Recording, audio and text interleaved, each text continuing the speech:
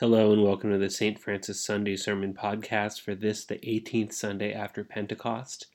Our sermon this week comes from the Reverend Bob Kostler, and we hear musical selections, How Firm a Foundation, and God Be in My Head from the St. Francis Choir. Enjoy and have a blessed week, my friends.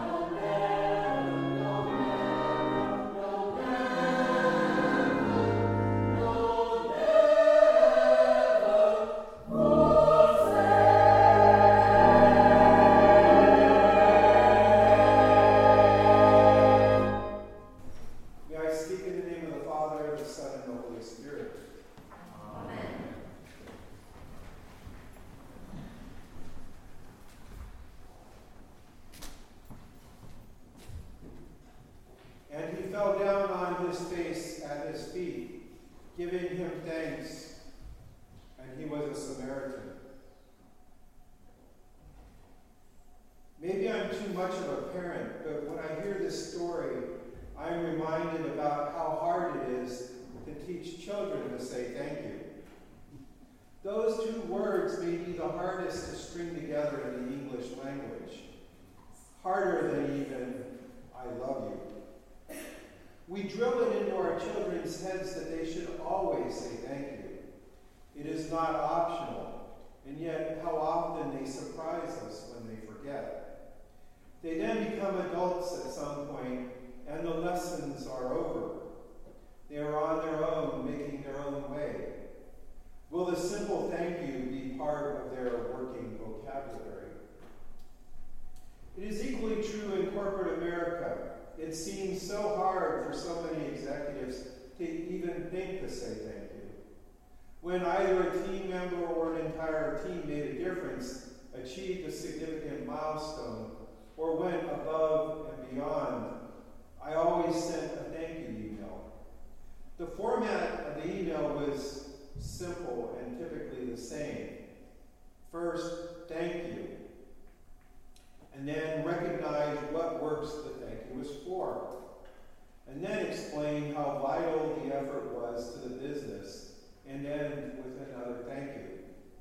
5 minutes and done. I always copied upper management as appropriate, and their response was almost always the same. Quote, good job, or excellent, or some other short phrase, but rarely thank you. And the replies always seemed rather forced and hurried. I must do this because I was copied on this email, was their underlying message. Years ago, I read that President George Herbert Walker Bush personally wrote thank you notes when he thought someone did something outstanding and above the ordinary. He used beautiful paper and a fountain pen and wrote out his message longhand in his own hand.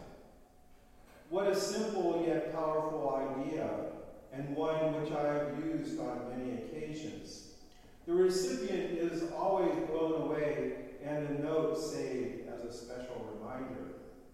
Who writes with pen and ink anymore anyway? This practice became an integral part of my style, so much so that when one of my staff was promoted, I gave her a box of beautiful note cards, a fountain pen, and the book, The Art of the Handwritten Note. It is powerful practice, one to be shared. Today's gospel can be summed up in 2 words: thank you. Jesus enters a village on the border between Galilee and Samaria, where he runs across lepers on its outskirts. The lepers are segregated from the community at large, following the Jewish purity laws as written in the book of Leviticus. Because of these laws, they call out to him from a distance, Jesus, Master, have mercy on us. They know who he is, having recognized him, and they call him Master and plead with him to help them.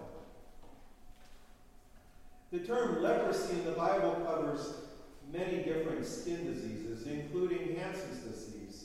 A person with one of these conditions was completely ostracized from their society, left out to live on the margins of the village and scrabble for life. They remained that way until they were declared cured. If you recall, this was not Jesus' first encounter with lepers. In chapter 4 of Luke's Gospel, he tells us, while Jesus was in one of the towns, a man came to him who was covered with leprosy. When he saw Jesus, he bowed down with his face to the ground and begged him, Lord, if you are willing, you can make me clean. So he stretched out his hand and touched him, saying, I am willing, be clean. And immediately the leprosy left him. Then he ordered the man to tell no one, but commanded him, Go, show yourself to the priest, and bring the offering for your cleansing, as Moses commanded, as a testimony to them. The news of this miracle spread widely and quickly, so much so that Jesus often withdrew to the wilderness to pray. So it is no surprise that when Jesus entered this new village, his fame preceded him. When Jesus saw them, he told them, Go and show themselves to the priests. The exchange with these lepers was more abbreviated than with the first leper. A simple command to go and see the priest. Interestingly, the lepers make a leap of faith and go to the priest. They have no guarantee of cure, but why not?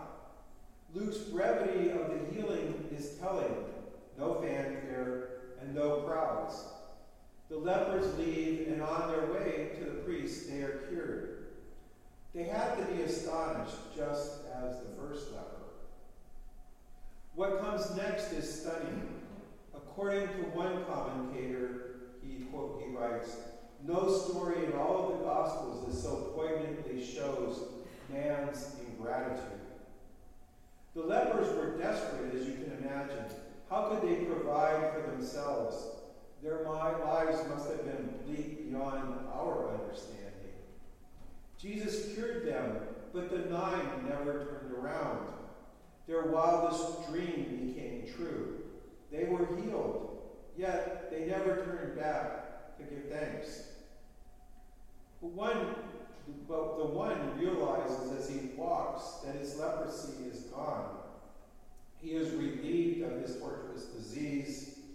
Unlike the others, he rushes back to Jesus, prostrates himself, and thanks Jesus.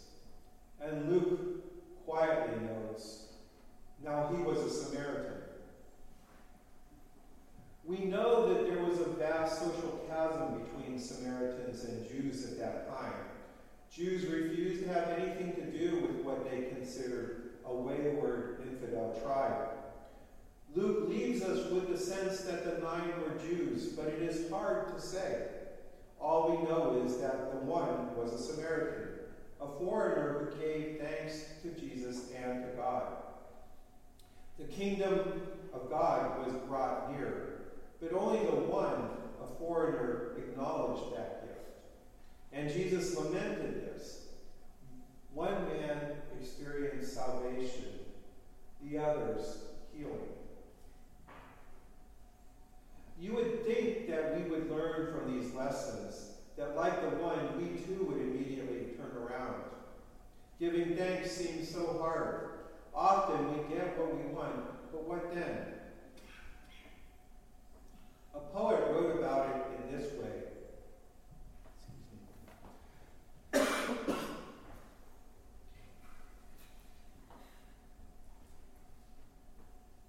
Blow, blow, thou winter wind, thou art not so unkind as man's ingratitude.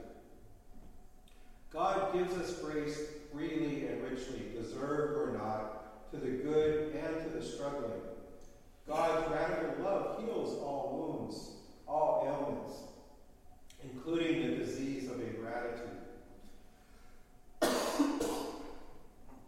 Maybe, just maybe, we can give God thanks by trying to live better lives and possibly deserve a small part of God's goodness.